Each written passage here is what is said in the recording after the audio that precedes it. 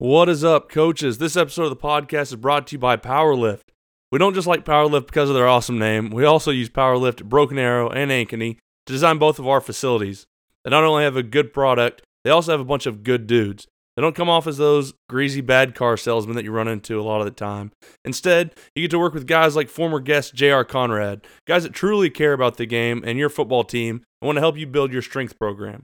PowerLift is a trusted program that is designed in the University of Oklahoma, University of Iowa, Baylor University, and Mater D High School's weight facility just in the last few years, along with many, many more. Let PowerLift take your unique needs and use them to design your state-of-the-art facility. From concept to completion, choose PowerLift. Powerful ideas, powerful results, made in the USA. Go check out PowerLift at power-lift.com. Again, for any of your weight facility needs, go check out PowerLift at power-lift.com and tell them Run the Power sent you. This episode of the podcast is brought to you by SkyCoach. SkyCoach is a proven sideline replay technology that will give you the advantage over opponents utilizing anything else. It's got 24/7 support, a flexible network that works in any stadium, any size crowd, and the most reliable, innovative software available. We use this at Broken Arrow. We've got the butt shot and the wide shot. It is crucial in games to be able to see that. I can tell, did a team get into 4 and 4 eyes? Are they just really loose threes? Is it a tight shade or is he head up? It works great for us. I can tell where they're slanting, when they're blitzing. So many times you've had a kid come off the field and say they're getting a guy blitzing in every gap, right? But here you can go back, you can look at it. We've got our OC up in the press box looking at the wide, me on the sideline looking at the tight, and we can actually hook these up to TVs on the sideline, show the kids. It works great. It's worked every time. I love being able to use it. SkyCoach, to be the best, you must use the best. Don't let your team down by choosing something inferior. SkyCoach, the market leader in sideline replay. Visit them at myskycoach.com to learn more. Again, if you want a great sideline replay, go to myskycoach.com to learn more. Head over to the RTP store. We have 2 designs as t-shirts, long sleeves, and hoodies. We have our Run the Power and our Will Block for Food designs available. Go get yours today under the store tab at runthepower.com. Now you can run the power in any weather. This episode of the podcast is brought to you by Team Attack Academy. Team Attack Academy is an online football development site for football players and coaches of all levels. It's the most powerful teaching tool introduced into the game today to raise the level of playing and coaching football. After using Team Attack Academy, your athletes and coaches will outplay, outwork, and outsmart their opponents, guaranteed. Go check them out at their website, teamattackacademy.com. On this episode of RTP, we talk with Chris Ward. Chris was the offensive line coach for the 2017 high school football national champions, the Mater Dei Monarchs in Santa Ana, California. Listen as we talk with Coach Ward about coaching very talented offensive linemen at Mater Dei, playing college football at UCLA, and building and upholding the high standards of Mater Dei football. You can follow Coach Ward on Twitter at ChrisWard6275. Hope you guys enjoy.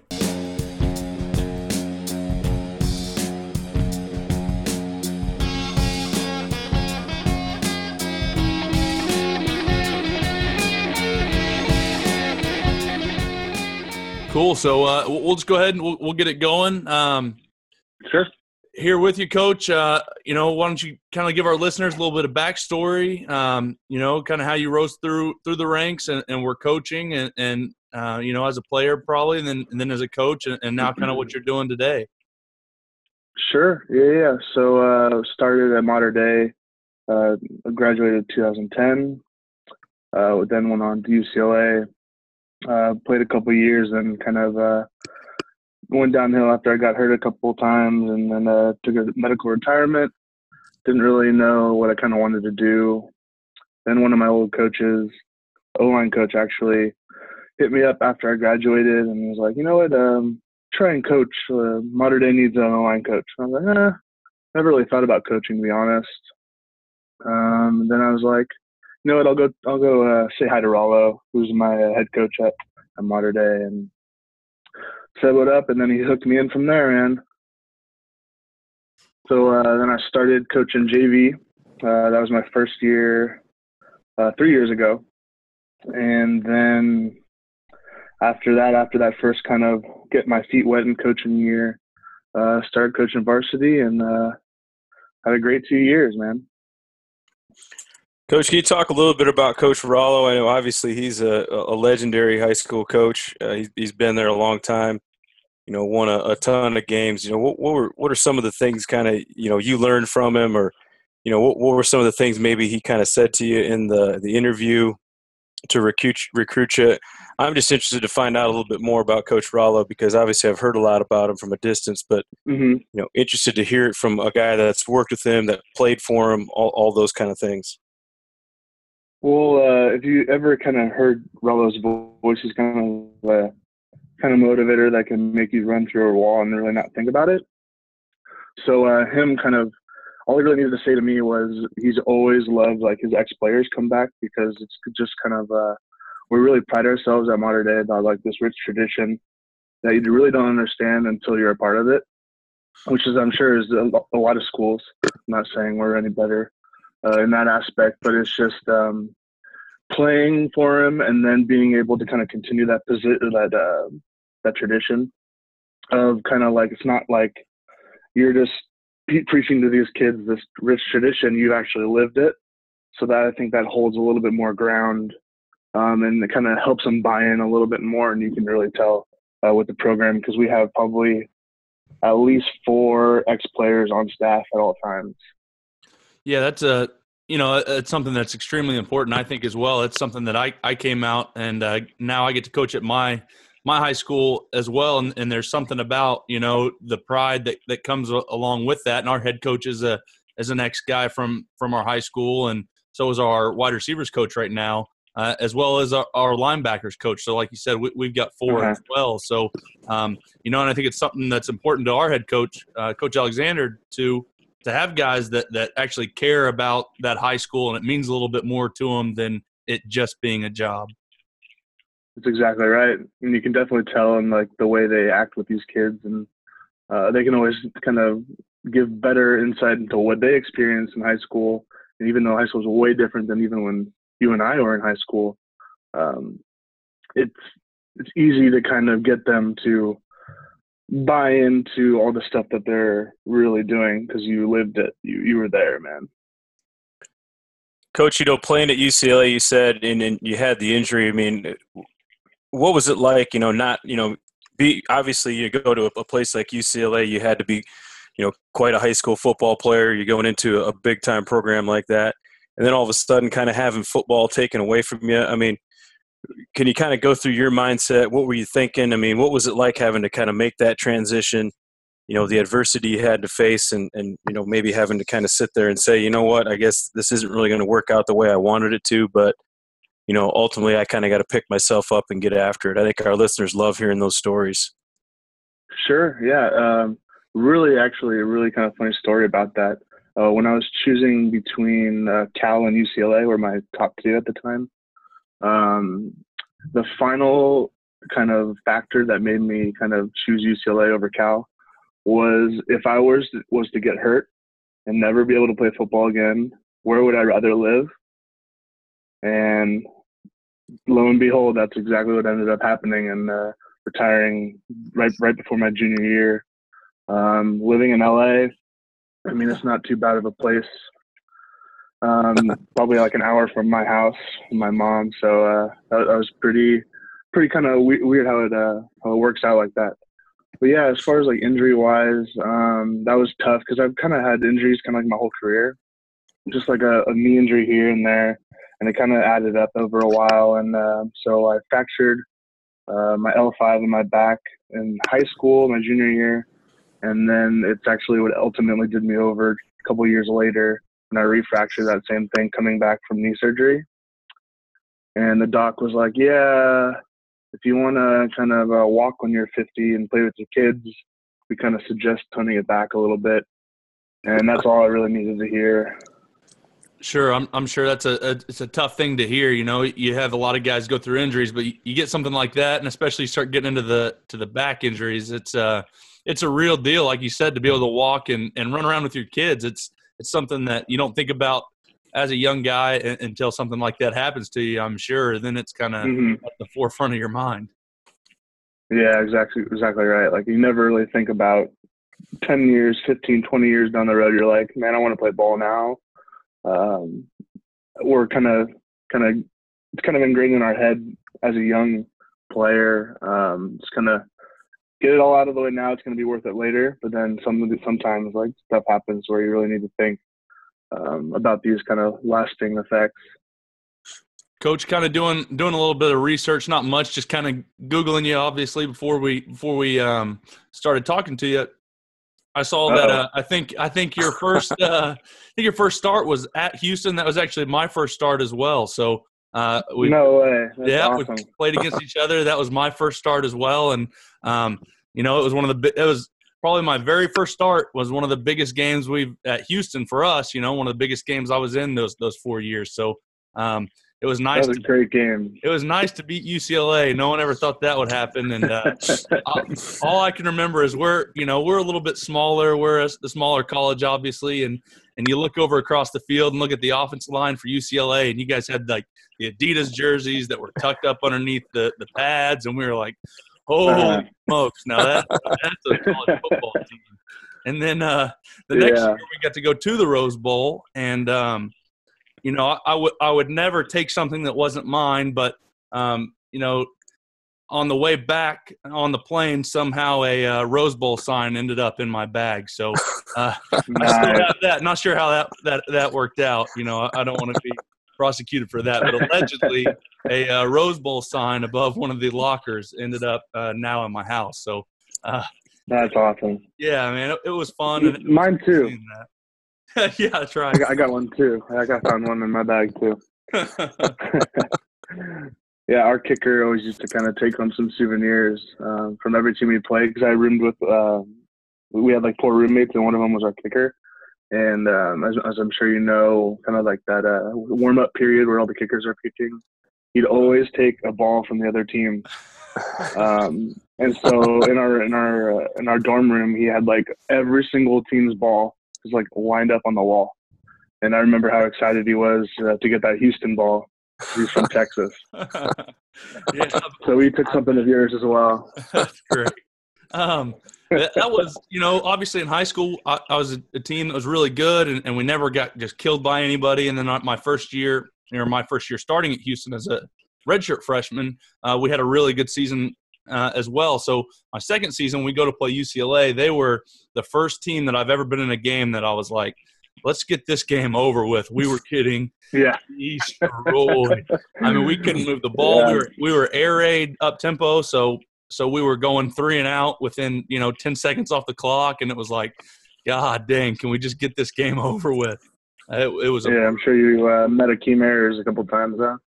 Yeah. I think that was Anthony Barr's first start as an outside linebacker, because he started as like a running back or something, I believe. Yeah, so the first 2 years, so actually that first start, he was playing running back for us. The year where you came back to the Rose Bowl, he might have been at linebacker at that time. Yeah, I think that was his first year play outside linebacker. They were all pretty nervous because I don't know how he got so much hype for being a big outside linebacker with it being his first year, but he had it. He was one of the few linebackers I remember them making a big deal about, and I was only a sophomore, so it was cool going there. It was cool, like you said, being in LA and going through there. It was a cool experience for us. It wasn't as fun during the game though. That's Coach really Ward, cool. We had our first start together. Who were some of the guys that you faced playing at UCLA? Who are some of the guys that really stand out to you? Guys that kind of gave you problems, and you're like, whoa, this is a different type of beast. Man, Cassius Marsh, who plays for the 49ers now, kind of like at that pass rusher, edge position. He just had like this wicked swim move. And he's not like the biggest guy. He's just very average as far as like, you look at him, my man, I got this guy. And then he's got this power and speed combo that is really rare in a guy that size. And I knew he had a bunch of hype in high school, so I was like, all right. So I never like took it easy on him or anything, but he was another cat. And then another guy who actually was a scout team player for me all the time, and I kind of attribute his success in the NFL to what I was able to give him when he was on the scout team. Eric Kendricks, who plays for the Vikings with Barr, he's just a ball player. He's just like the guy that's always around the ball, very effortless in his movements, and going against him on we kept on saying, like, why is this kid on the scout team? Why isn't he like starting for us? And then he goes and plays for the Vikings. Well, you guys had another interior defensive lineman. I don't remember his name either, but he was, there was Anthony Barr on the outside, and he wasn't even hardly talked about because you guys had another big time. I want to say it was a 3 technique, or maybe he was an end as well. But you guys had another big interior guy that ended up going somewhere in the NFL too. So you know what year? It would have been – he'd have been a senior that year that we went to UCLA, I think, like 56. I can't remember, but you had another big-time defensive lineman. So you guys, I'm sure you got a lot better just from getting to go to practice every day. I don't know if you guys seen the TV show Ballers. Have you guys seen that? Yeah. You guys know Vernon? Vernon Littlefield, right? Okay, yeah. So he was probably the 3 tech you were talking about. Maybe so. Wow, that's crazy. He was our 3 tech and then graduated, tried to go NFL, and then got into acting. And all of a sudden we hear, oh yeah, I got an acting gig. I was like, oh, that's cool. Like, I was with The Rock. Like, what? you're on HBO? That's the kind of acting gig you like. His name. Yeah, that's it. Would you say Carter? Yep. Yeah, Donovan Carter. Yeah, that was it. Yeah, he's another one of those guys with like that power speed combo that you just don't see very often. Well, Coach, obviously, we're talking about some of the freaks that you went against when you played. You got to coach quite the offensive line this past year. I follow you guys, from afar. There'd be some. It's kind of cool because games get done here in the middle of the country, and then there'd be the high school games on the left coast a little bit later. So we get to see some of the early games. I think we saw you guys play Bishop Gorman. I want to say was one of them. Yep.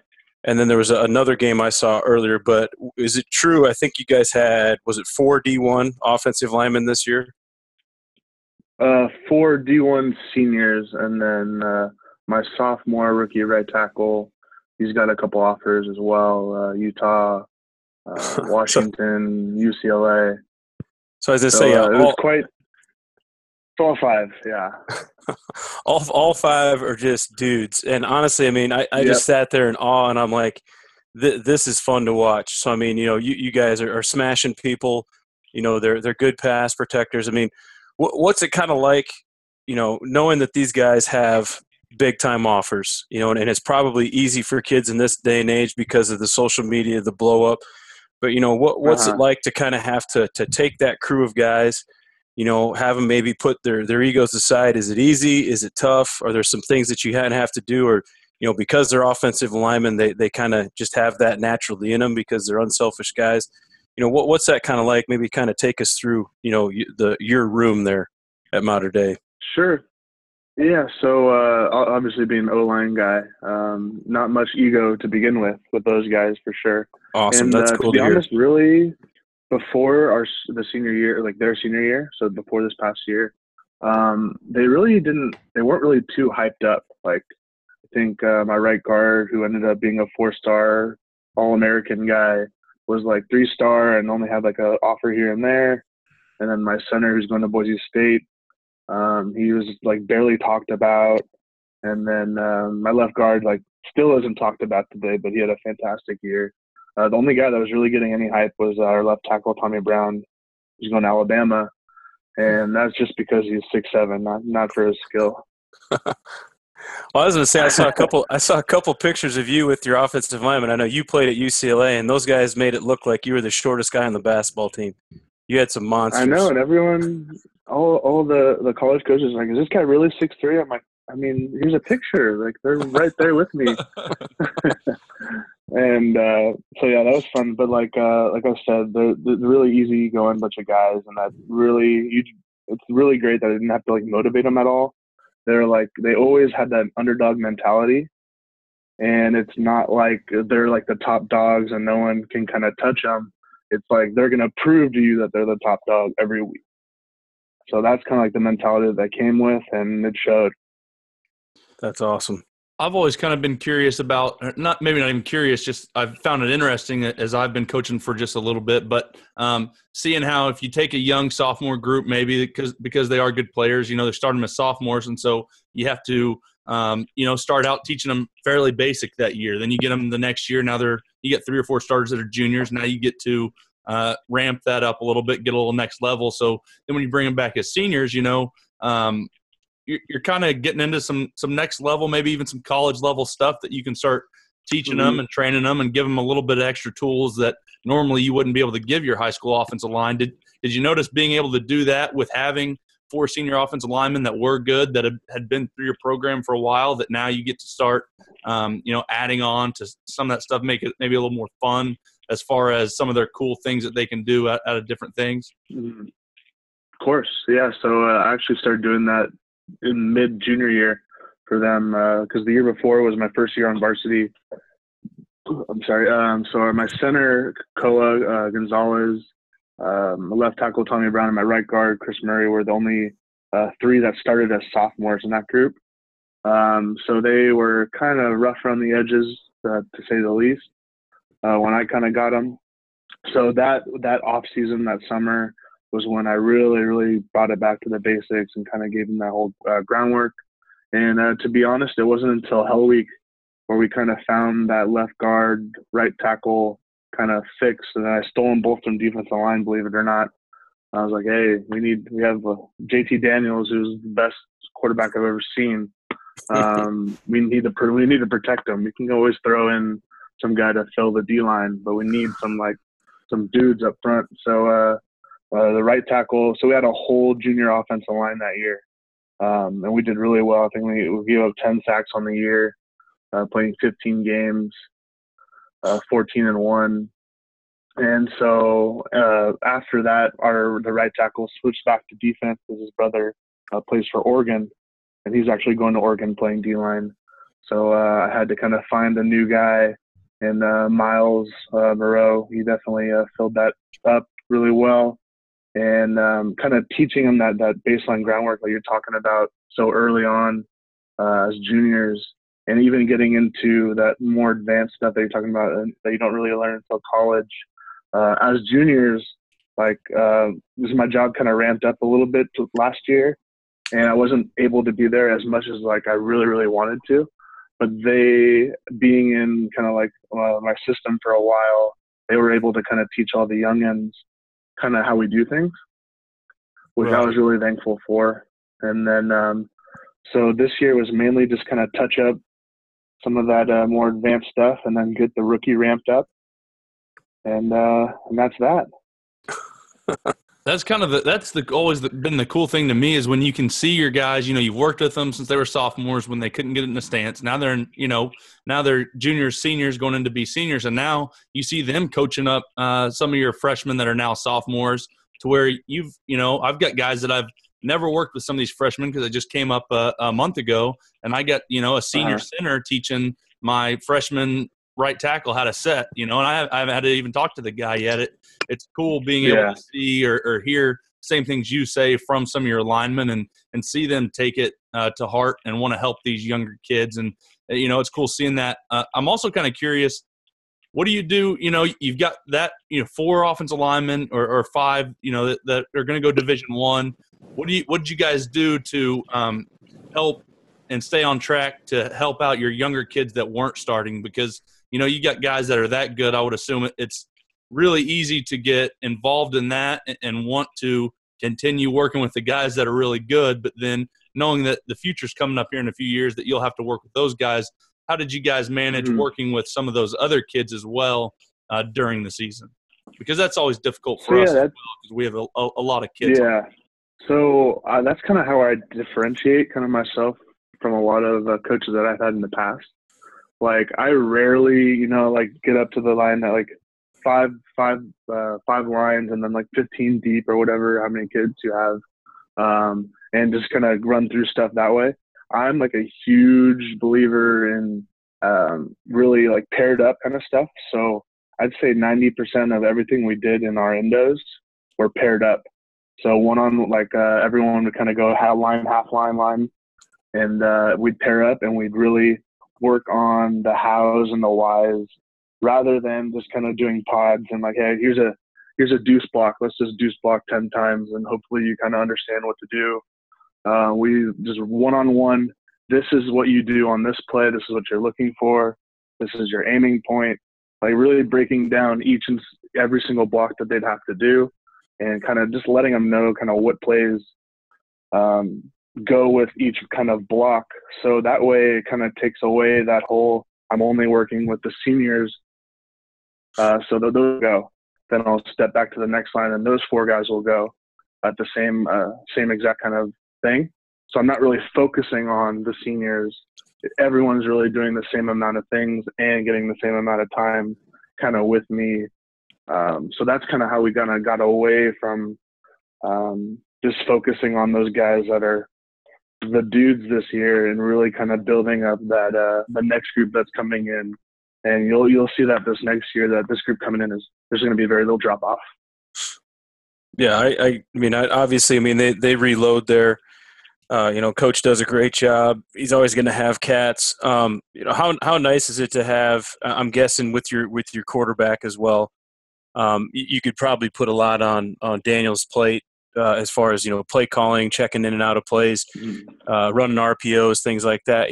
How nice is that? And I'm sure you played with some guys at UCLA that were the same way. How nice is it to play with a QB that can get you in and out of bad looks and make you guys look good. What was it like having a guy? I mean, obviously the consensus number 1 player in the country, JT Daniels. It was incredible because I played with Matt Barkley at Mater Dei. Yeah, who was obviously one of the great USC quarterbacks, and JT Daniels is on another level. Like it's not even close. I mean, I love Matt. If he hears this, I love you, Matt. But he's on another level. He is a future number 1 draft pick. Like I have no kind of hesitation saying that because of how, as a sophomore, he probably called 90% of the offense. Like our OC would be like, hey, whatever you want to run, you call it. He looks at the defense and they can never be right because we have dudes all over the place. We got the line that can give him time. We could run the ball, we could pass, but he's a little selfish, so he wants to get those chunk yardage because he knew he had those wide receivers. So we threw a little bit too much that first year. So this last year, all of our runs were pretty much pre-called by our offense coordinator, just because if you gave him the opportunity to call his own play, 95% of it's going to be a pass. Like another example of that, like our team run periods, since we could tag an RPO pretty much on any one of our plays. Our team run period would take probably 15 extra minutes because JT would throw half the time. And our OC comes over like, hey, this is team run, man. It doesn't matter what the look is. Let's run the ball. And so the offensive line guys are like, oh, JT, just run, because then we have to run this play over again. And now our 8-play period becomes 18. It's definitely a blessing, kind of like as I always told my guys, like, hey, 95% of the throws that JT makes, you're already running down the field when he throws it because you just know it's going to be a dime, and we're probably going to complete it. And I said, like, you guys don't even know how lucky you are, because half the time when I played, you'd look down the field and then you'd be like, oh yes, oh man, dropped it or bad throw. So they were so lucky because they can always kind of assume that it was going to be either a big play or a positive play. And it made them look good too, because they were never in a bad look. Like you said, if something's coming from one side, we're going to go the other, or we're going to run something right into it to kind of take advantage of that. And that's definitely something that really set us apart from other teams, just having that guy like that back there. But it kind of helps having a guy like that back there when you're surrounding that guy with a bunch of dudes too. So. As I say, there's no lack of targets either. I think I just saw one of your guys' junior receivers was just ranked a 5-star guy by Rivals as well. So being able to throw to guys that you have to double makes things a lot easier. Coach, you'd said that your guys' number 1 run play was your one back power. Why do you think that is? Is that something that's kind of your specialty?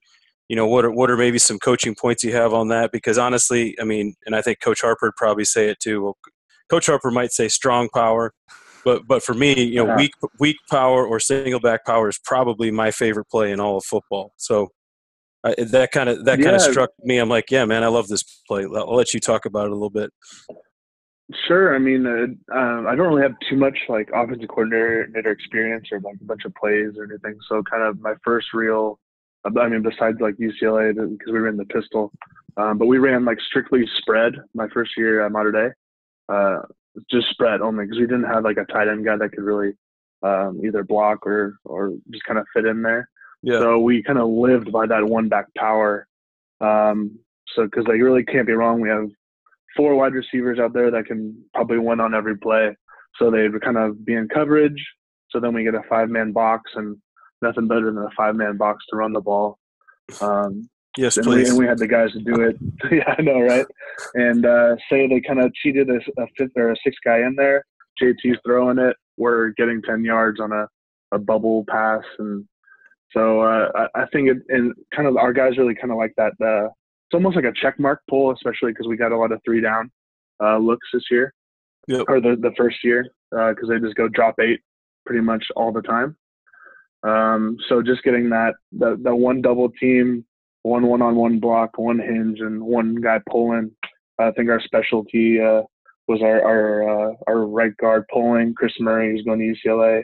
I had no connection there, so don't say I persuaded him to go to UCLA.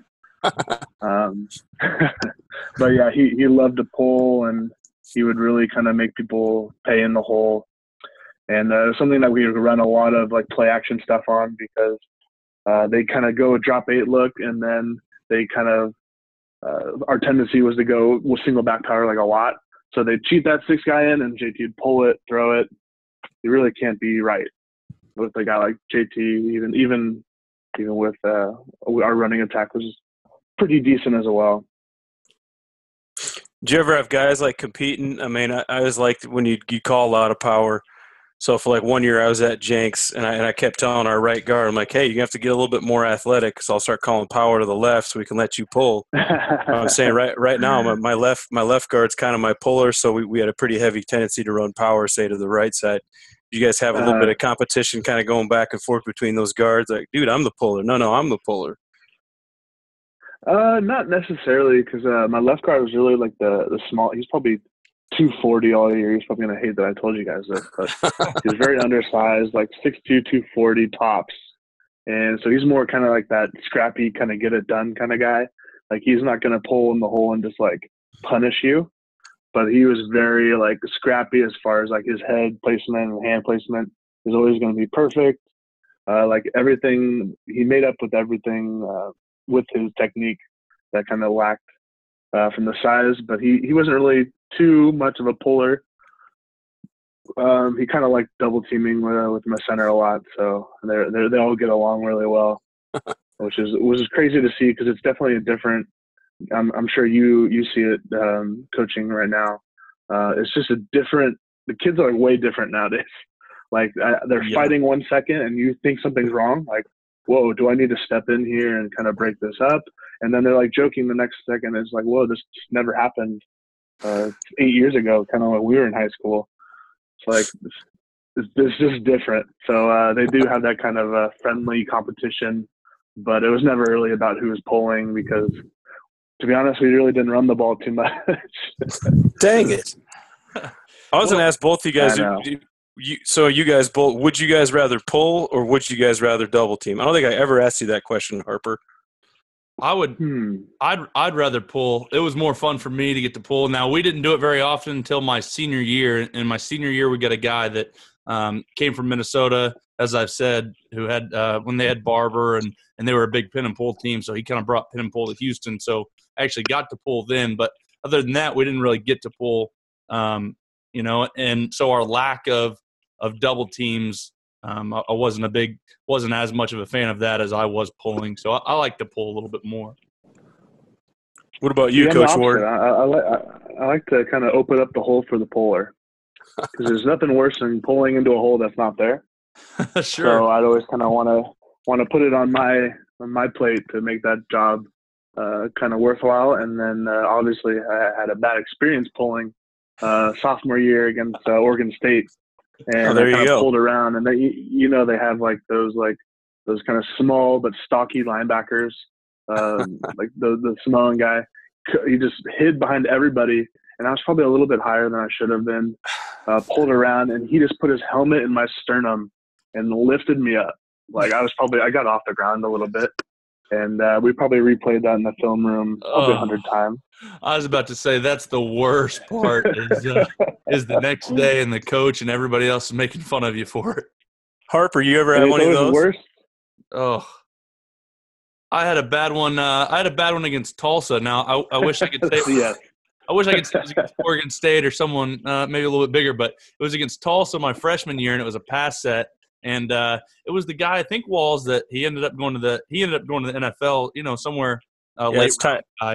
It's Tyron Walker. He's actually out there in Coach Ward's neck of the woods. He's playing for the Rams. Yeah, so okay. I was pass setting against him, and he ran me completely over. So it wasn't anything cool about it. I don't even have a cool story about it. He ran me over. Everyone made fun of me for and that was the end of the story. So, no, it wasn't much fun. And it's always like the worst, like right when it happens. Like you're not thinking about the next play. No. You're not thinking about – all you're thinking about is like, man, I have to watch that tomorrow, and everyone's going to make fun of me, and we're going to replay that, and everyone's going to think I'm the worst. And that's funny. I had that but one. It's always right when it happens. That's right. That got rewound a lot, and then there was another one where I went to go cut a guy, but he pulled up or something. It was a pass cut, and I went to go cut, and then he pulled up, and so then I kind of tried to stop. Then I ended up falling on my face, so it was embarrassing as well, and that got played a lot. So, unfortunately, I've had a couple of those walls, which aren't much fun. Like you said, Coach, that's the very first thing that comes to mind is, Jesus, this is going to be a long day tomorrow. The worst. Yep. I hope we win. Like you don't even care about the next play. Yeah, you don't even care about the next play. You're just like, dang, that's going to be worse. Do you guys do you go back in the huddle and kind of tell the guys like, oh man, you guys aren't going to believe what that looks like? Because usually the other linemen don't see it, because they're blocking somebody. Mm-hmm. So it's like, dudes, you guys are going to love that one on film tomorrow. Yeah. And so you always get stoked on those plays rather than like, oh yeah, I dominated the guy, got a pancake. Like no one cares about that. Like if you got blown up, all the other linemen got really excited because they get to watch it tomorrow. That's exactly right. It's always the best to make fun of the guys. Yeah, they're supposed to do their job. They're supposed to do well, but when they do bad, then you can kind of get on them. Coach, you said we'd sent out a questionnaire to a lot of our guys, and you said that if there's one coach that you could sit down and talk to for an hour, you said it was Herb Hand. And honestly, yeah. we have a relationship with Herb. Herb used to coach at Tulsa. His son actually went to Jenks for a little while, so we've kind of known Herb for a while. I was kind of interested to hear, your impressions of Coach Hand. I assume he probably came through and was recruiting some guys. Actually, I haven't really met him or talked to him at all, but I always see him because I just kind of started getting involved in the Hog Football chat. That's kind of how I kind of met you guys on Mondays, and I always see him kind of going in there and offering his 2 cents or kind of commenting on other people's things, and you just don't see kind of like a guy like that has the kind of legendary status almost. Kind of take his time to kind of help out, like, not that we're nobodies, but to him we probably are. To like a normal guy like him, we probably are. So any other like college coach that probably think like, oh, the high school coaches, yeah, whatever. But he like takes the time to go on Twitter and kind of share his experiences or what he likes to do, which I thought is really cool. And he always comments on stuff, and so I always kind of admired him for that. Like he's never like too big to kind of help out the little guys. Yeah, all the guys that we've had a couple of guys on that actually, played for him. Clint Anderson played for him. He said the same thing. He'd do anything for Coach Hand. He thought he was just a really genuine, really nice guy. So I know he still does a good job. Clint's big into some of his O-line academy stuff that he runs, and Herb helps him out a ton with that. So you'd absolutely be right on what you're saying about old Coach Hand. Well, and that's the thing that good to hear. That's the thing we found out the most from doing this podcast is we, you kind of figure out who, for the most part, what kind of part of football the guys think really highly of themselves. So we've interviewed high school coaches. They'd love to do it. No problem. You ask former NFL Super Bowl players, love it. They want to do it. They want to talk football. I know the college coaches are busy, but there's a lot of them out there that, think of them. I don't know what they think of themselves, and I don't want to say anything negative because I do know they're really busy, but there's a lot of them out there that like you said, think they're, quite a bit above just an actual normal high school coach where, as you said, Coach Hand gets on Twitter. He talks to coaches. He puts out videos. I've read his story about, I think it was a brain injury that he had and suffered. And so it is cool to see a guy that's extremely humble and also wants to help out the game, even being a big-time college coach. Yep. And to kind of go along with that, not to name any teams out, but there was a team in the Trinity League that played against us that got a bunch of college coaches on their staff, and they kind of came in thinking they were going to run everything just because they're the college coaches on campus. What can all these high school coaches do against us? We're hot stuff, and we're going to do some college things that they're not even going to be ready for. And let's just say Rollo said, let's hang 100 on them at halftime, and we did. See, now I love stories like that because there's a lot of people on the outside looking in, and they're like, oh, these guys ran up the score. I'm like, there's always a story behind why the score gets run up. I mean, almost always. Sometimes it could just be that, yeah, the other coach is an a-hole. But most of the time it's not. There's some sort of backstory. They've either been talking mess in the paper or, they've said something to someone else. I mean, college coaches, or I should say high school coaches, especially, the ones I knew in Oklahoma, the ones up here, I mean, you hear about things immediately. It is like literally, a group of women. I mean, you hear the stories, you hear the gossip, you hear the backstories. So to me, that's just awesome, to hear. Yeah, Rollo said, let's hang 100 on them. Yeah, let's do it. We're gonna. I love it. At halftime, and we did. But like a lot of our scores are pretty lopsided the last couple of years. But to be honest, we pulled our starters. If it kind of got out of hand, we pulled them at halftime. So all the scores you see were pretty much halftime scores, besides like the big games like Gorman and Bosco, obviously, and some other teams. But like we like tried to tone our guys back a lot.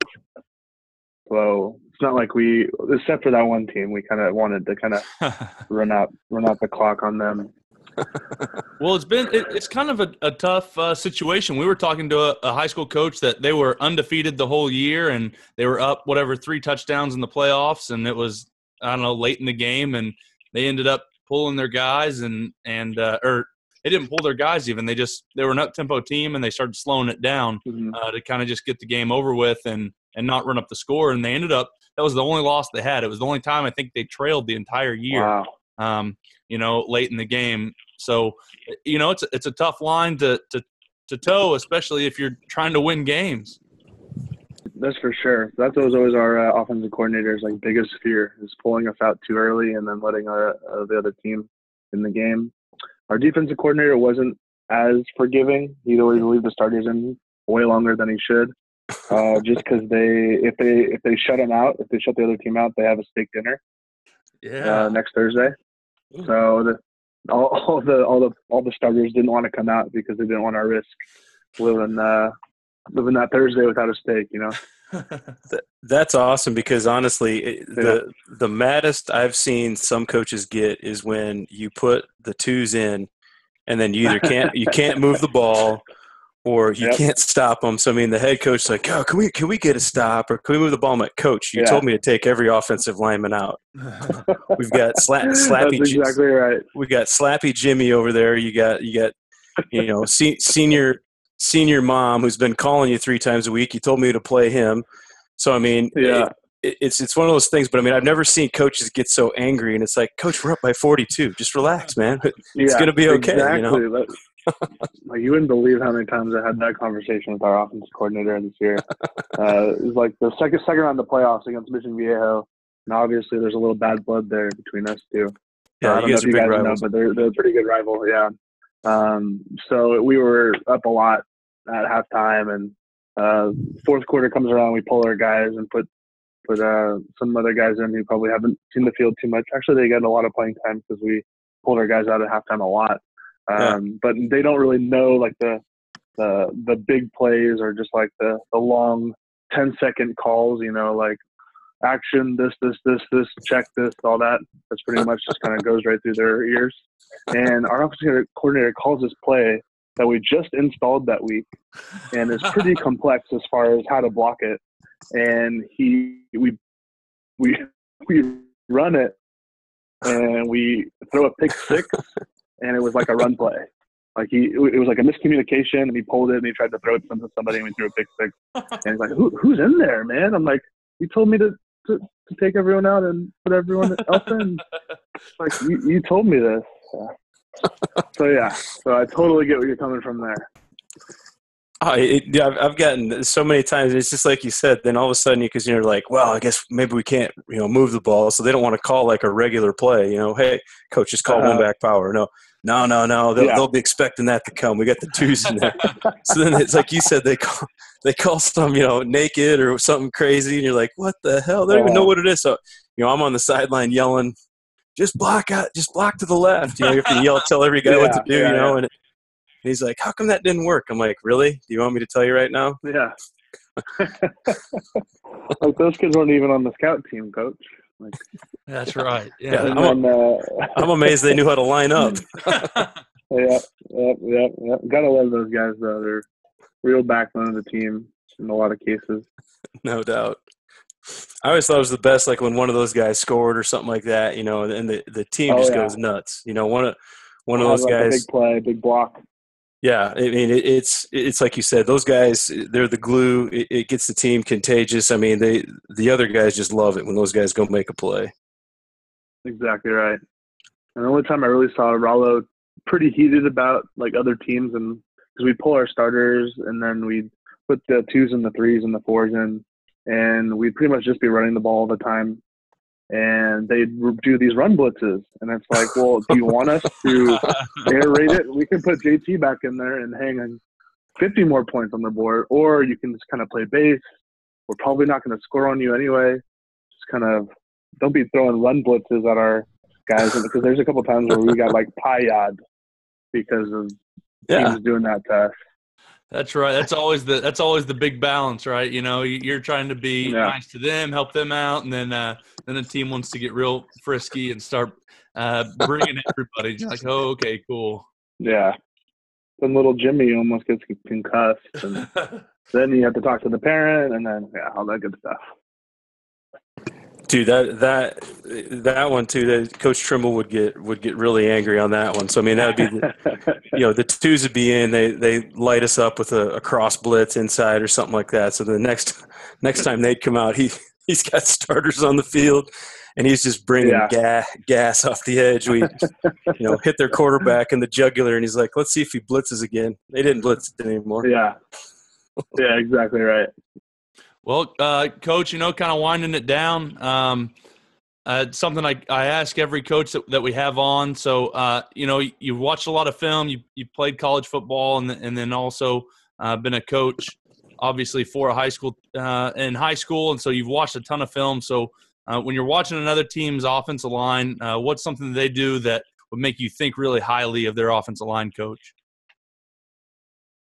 Definitely like advanced technique that's consistent, because you can always start the first quarter off pretty well. Like, everyone looks pretty fresh. All the technique that you teach is out there, and it's being done correctly. But it's when you get into like the second and third quarter that you can tell whether they really, really work on all that stuff, if they're still consistent. And I felt like that's what I kind of prided myself on. Like my guys when they did play in the third and fourth quarter, they were pretty consistent with their stuff. And I really kind of really like kind of seeing that with other teams, because you just know that coach puts in a lot of time into that stuff and not just kind of like an X's and O's. This is how you run the play, kind of the hows and the whys, and you can really really appreciate that as a guy that really appreciates just kind of like the finer tuned techniques in the offensive line play, because it's really a big skill position. People just think we're the big uglies and just kind of hit heads, but there's really a lot that goes into it, and you don't really know that until you either been there or you kind of done a lot of research into it that kind of really opens your eyes, because a lot of the stuff I didn't learn until after I stopped playing. So then I like watch film on myself. I'm like, wow, that was terrible. Like, how did I play? How did I go to UCLA? And then so I didn't want that to be shown on film for my guys. So I really kind of appreciate watching other teams that could consistently put out like great technique out there. So that's my big thing. Well, it's crazy you talk about that. The learning curve, it seems like there's been since we graduated college, even, you know, in these last few years, it seemed to have been an explosion of technique, really. I mean, there was obviously Right. there's always been technique, but it seems like in these past 4 or 5 years, it's been like a renaissance of sorts of offensive line technique out there. Incredibly, right? Like, I was never told to be square. I was never told to keep my elbows in. I was never told anything about my stance. So you can see my stance in college, and I look like I'm taking up 2 spots on the offensive line because my feet were so wide. And like, there was no like, because Twitter wasn't really big then, so there's Definitely really not for no coaches. kind of like that learning.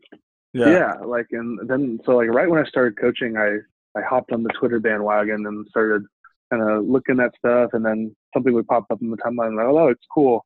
Oh, that looks cool. Oh, wow, I never even thought of that. And then just kind of steamrolled from there. And then it's kind of evolved in this whole community of coaches that really kind of gets you excited about where offensive line play is going. I totally agree. I mean, I remember, you know, being a GA at Tulsa, obviously hadn't had much to do with the offensive line at that point. So I was kind of going in as a blank slate. I wanted to learn as much as I could. And it amazed me because, you know, we had a ton of big-time film. So you had Texas, you had Georgia, you had Boise State, you had Oregon. And it amazed me to be able to sit there and watch it with our O-line coach. And he's like, Walls, he's like, I can't believe how poor these guys' fundamentals are. So I was lucky to work for a guy like Denver, because that was kind of rule one for him. We're going to have good stances. We're going to take the correct steps. We're going to teach you how to use your hands. And it was a great learning environment for me, because I got to see poor line play and kind of lazy line play, and then all of a sudden be able to come back and kind of learn how to do it. So I think you're exactly right, man. Yeah. And I'm one of the people that probably offended that. Probably watched me play. I'm like, dang, how come that kid 4-star going to UCLA? And I'm not, even though you guys were really good for those years, and it's just like, it's just something that it's really incredible to kind of look back on. Yeah, I couldn't believe like Texas. I mean, Texas was the one that just blew my mind. I mean, you're able to select guys at Texas that you want, and they just have these huge sleeve stacks, these freaks, and it's like, God, help these guys out, man. I mean, it was literally sad to watch. I felt bad for those guys because they could be, you know, so much better. And it's like you said. I mean, I don't know what they were teaching back then, but Harper said it. You know, it's kind of been a renaissance of technique and maybe, you know, really honing in on your craft. Yeah, especially with all like the O-line specialties. Like, I never went to any camps when I was in high school. Like, camps were for the skill guys, and I was just kind of starting out. Like, the offensive line, like, we barely did one-on-one, and then now there's this whole offensive line training, and of course you guys know OLP and all this like specialty stuff that if I was a player and I kind of had more of this kind of resource to kind of get to, that who knows what we could have done, man. We could be playing right now in the NFL. Yeah, that's right. That's kind of something that's the reason. That's right. Yeah, that's kind of something that's leaked into the college game as I was getting out. There's a lot of college guys in the off season going to these personal trainers, which, you know, I'd heard of high school guys doing it, but when I was in college, and then, you know, looking back at Ed Oliver still at Houston right now. I know all offseason he's going to personal trainers. So it's kind of leaked into the college level, just like at the pro level where those guys are going to train somewhere in the offseason. So are a lot of these college kids, especially if you're in a big city, I would assume like L.A. or Houston or one of these big cities. Yeah, that's like even just like videos of those places, like not even necessarily going and getting that training, but seeing it being taught and seeing it being done, and just kind of that's probably the biggest eye opener I had as a coach. Just like, wow, this stuff is out there now. I'm not going to stick to my ways. I'm going to start to incorporate little things from this guy, little things from this guy, little things from this guy, kind of putting my own twist on it. And I think that's really kind of turned me into the coach I am today, and kind of being kind of enabling me to kind of get these guys hopefully to be better and have a longer career than I did. That was my main goal for these guys. Who would you say, Coach, then would maybe be kind of your biggest mentor as far as, the things you have maybe picked up online or stuff that you have studied? Who's kind of been one of your biggest influencers? Man, I don't think I can pinpoint one guy, because I've probably taken a little bit of everything from everyone I've seen. Gotcha. Obviously, Charles Bentley revolutionized it, and kind of a lot of guys kind of put their own twist on kind of what he does. Yeah. So maybe I'd say he's like one of the founders, and then everyone kind of broke off from there and kind of incorporated a little things that he does. And I've probably taken a little bit from every one of those guys. Sure. Now kind of knowing what you know now, and being a little bit older, and looking back at your career before the injury, and knowing that, a couple injuries ended your career, do you think there's anything you could have done to maybe help have a longer career and stay away from those injuries, or were they freak accidents that just it was just in the cards for you? I mean, definitely looking back, with everything that I do know now, because after I got all those injuries and stuff, I probably spent like a year and a half in physical therapy. So I kind of really got interested in that. So looking back on that, I wish I would have been way more diligent, kind of taking care of your body and kind of being in the correct shape to kind of do all the things that are demanded of offensive line. And even just kind of things that you don't really think about as a player, but once you start coaching those guys, and like little things like putting extra work in the film room, how much like that really does matter. Because that's one thing that I never really got like too stressed. I wouldn't say it's like a bad environment or anything, but it was kind of pretty lax. Like you went during football hours, you went and did your stuff, and then you went and played video games for a couple hours, and then you went to bed, school, all that good stuff. There's really there wasn't like a lot of culture, like putting in a lot of the extra work that every single high school has nowadays. Like, I don't know how it is at your place, but all these kids are just bred differently. Right. They're wanting to do the extra stuff. Like in high school, like I went to practice and I was on Call of Duty for 5 hours after. Like they're like wanting to go watch extra film. They're coming up to me, just wanting to do that extra stuff that really sets them apart. And that's something that I really wish that I was kind of able to be, bred into, or kind of more like understood more back in the day. Like I just didn't really grasp that concept that all the extra work that you put in really pays off, and then taking care of your body, all that good stuff. So I'd say that's probably the main thing looking back that I wish I could have been a little bit more diligent in and understood, definitely.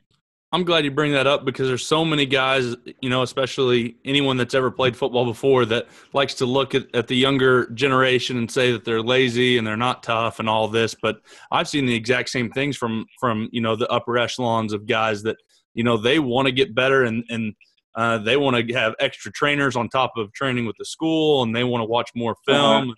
And they're eating up all this stuff on YouTube, on Twitter, all this stuff. I'm glad you bring that up, because I've seen that same thing too. And it's the upper level kids, they really are. They're all about it, and they want to be good at football.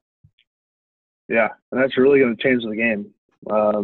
And of course, like if you've heard people say offensive line play in the NFL right now isn't kind of at the level it should be. But I really think this kind of next kind of wave is really going to kind of take all that out, because I really think like this is like the generation that's really going to kind of put football, not only offensive line play, but football into that kind of next tier of just like sheer athleticism and optimize, not only just like being a freak athlete, but like optimizing their body into being able to do all these things that is demanded of them as a football player. Coach, I like what you said, for the last 4 or 5 minutes, because I think there's guys out there that need to hear it. Modern day high school was number 1 in the country. A lot of people were saying it was one of the best high school football teams that they'd ever seen. I know that a lot of the articles I read out in California, and I'm not just blowing smoke, but it's good to hear you say it's not just because we were uber talented. These kids wanted to really, really work. These kids wanted to be really, really good. These kids wanted to be pushed really, really hard. And that's one of the things Coach Harper and I have talked a lot about on this podcast. Great players want to be coached hard. And there's a reason that those kids are great. It's not because, okay, granted, they won the genetic lottery, some of those guys. But at the same time, they've done a ton of work to develop that craft and become masters of their craft. So I'm glad you said that, man, because I think a lot of people out there have this misconceived notion of, oh, yeah, they just get all the best players. Bull crap. They're developing the best players, and they're coaching these really good players very, very hard. And I respect you guys a ton for that. Thank you. Appreciate that. Really appreciate that. Well, Coach, I've heard that same thing. I'm sure. I was about to say, I'm sure you've heard that a bunch, and everyone's wants an excuse why someone else is winning and they're not. And I'm sure that's the number one thing that you hear. And Walls was at a perennial power for Oklahoma at Jinx. Jinx and Union had won up until last year. Also won, but Jinx or Union had won the last 20 years in 6A. The top division. So he was there, and that is kind of the same thing always said about them. Well, they got the best players, and so anyone wants to knock down the guys that are doing well, but obviously you guys are doing something well out there, and I'm sure that you do hear a lot of the negative, oh, they just got the best players, but there's really good players all around the country. Yeah, exactly right. It's pretty refreshing hearing from someone else, because even like going to UCLA and everyone's heard of Mater Dei, and especially at UCLA being so close. And I was like, oh, the Mater Dei guy here. So, I'm sure. So I had that big target on my back, which I'm sure all of my kids had, like going to the All-Star games, because 2 of them were in a lot of the All-Star games, and they had a big target on their back, and they definitely held their own and kind of proved what we just kind of talked about. Like, not only is he just the best player, but they also put in the work that really shows. That's why, like, you can always go turn on high school film and see an offensive line guy maul guys because they're bigger and maybe stronger. That's kind of where I fit in the mold. But these guys are just kind of like another level of technicality and just like knowing what's going to happen before it happens, and stuff that really kind of is beyond that being an athletic freak. That really shows. Right, and it allows you to play faster, which makes you a better player. If you know what's going to happen, and you can do that stuff. Some of the little techniques that, without thinking about it, then it allows you to play quicker. And you're exactly right. Last thing, Walls, I was going to say, the only chance we had, we got to beat UCLA that first year, that freshman year, and had a little gamesmanship behind it. We brought them into Houston in September at noon, trying to heat them up a little bit. So other than having Case Keenum, we like to think that kind of helped us out a little bit too. Yeah, that was an eye-opener for sure. It was a hot one. It was actually kind of a cool day, but a lot of guys, they're not used to that heat when they get down. So we tried to schedule UCLA at noon, and it's just funny, some of the gamesmanship that goes into some of these games. So the California boys aren't ready for that dry heat. Yeah, they weren't ready, but we weren't ready the next year either. We got demolished. I still hate looking back at that game. I think we had a lot of guys injured from that game too. I think they had the Bruin flu going into the game. It wasn't as much fun. The Bruin flu. Hey, they were healthy before that week, and then they were healthy after that week. But for some reason, once they saw that film of UCLA, they didn't quite want to play that week. They had a mysterious illness. Yeah, Coach, my hammy is kind of acting up a little bit. That's exactly right. I'll take the bike. Yeah, I'll take the trip though. I want to go out to Southern California, but I ain't playing. But I just can't play. It's going to be game time decision, Coach. You might want to bring me. Yeah.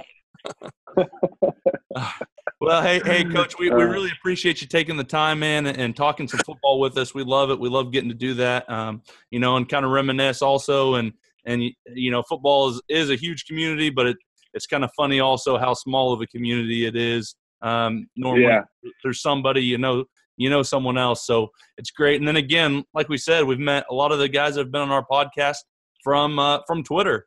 And so another really cool thing that I think that we talked about that it's helping it explode offensive line play in general is offensive line coaches that they get along, man. If you're an offensive line guy, you're normally good friends with other offensive line guys, just how it works. And we've seen a lot of offensive line guys that are more than happy to spread the knowledge and help everyone out. So we really appreciate you doing that. Not a problem. Thanks for giving everyone the platform to do so. It's really incredible what you guys are doing. Really appreciate being on. And that's going to do it for this episode of RTP. We want to again thank our sponsors, PowerLift, Sky Coach, and Team Attack Academy. You guys make sure and go check them out. Help grow our community by telling other coaches about Run the Power. And if you enjoy running the Power, go get your shirt, long sleeve, or hoodie at runthepower.com. Also, if you have any topics or any questions you would like for us to discuss in the next podcast, simply rate our podcast and then leave a comment in the writer review section of the podcast app. This will help our podcast rating as well as it'll allow us to answer the questions you all want answered. Make sure and go check out our blog at runthepower.com. Follow me on Twitter at Harper_Coach and Coach Walls at Coach Brady Walls. Run the Power now also has its own Twitter and Instagram, and you can find that at Run the Power. Hope you guys enjoyed this one. Talk to you soon.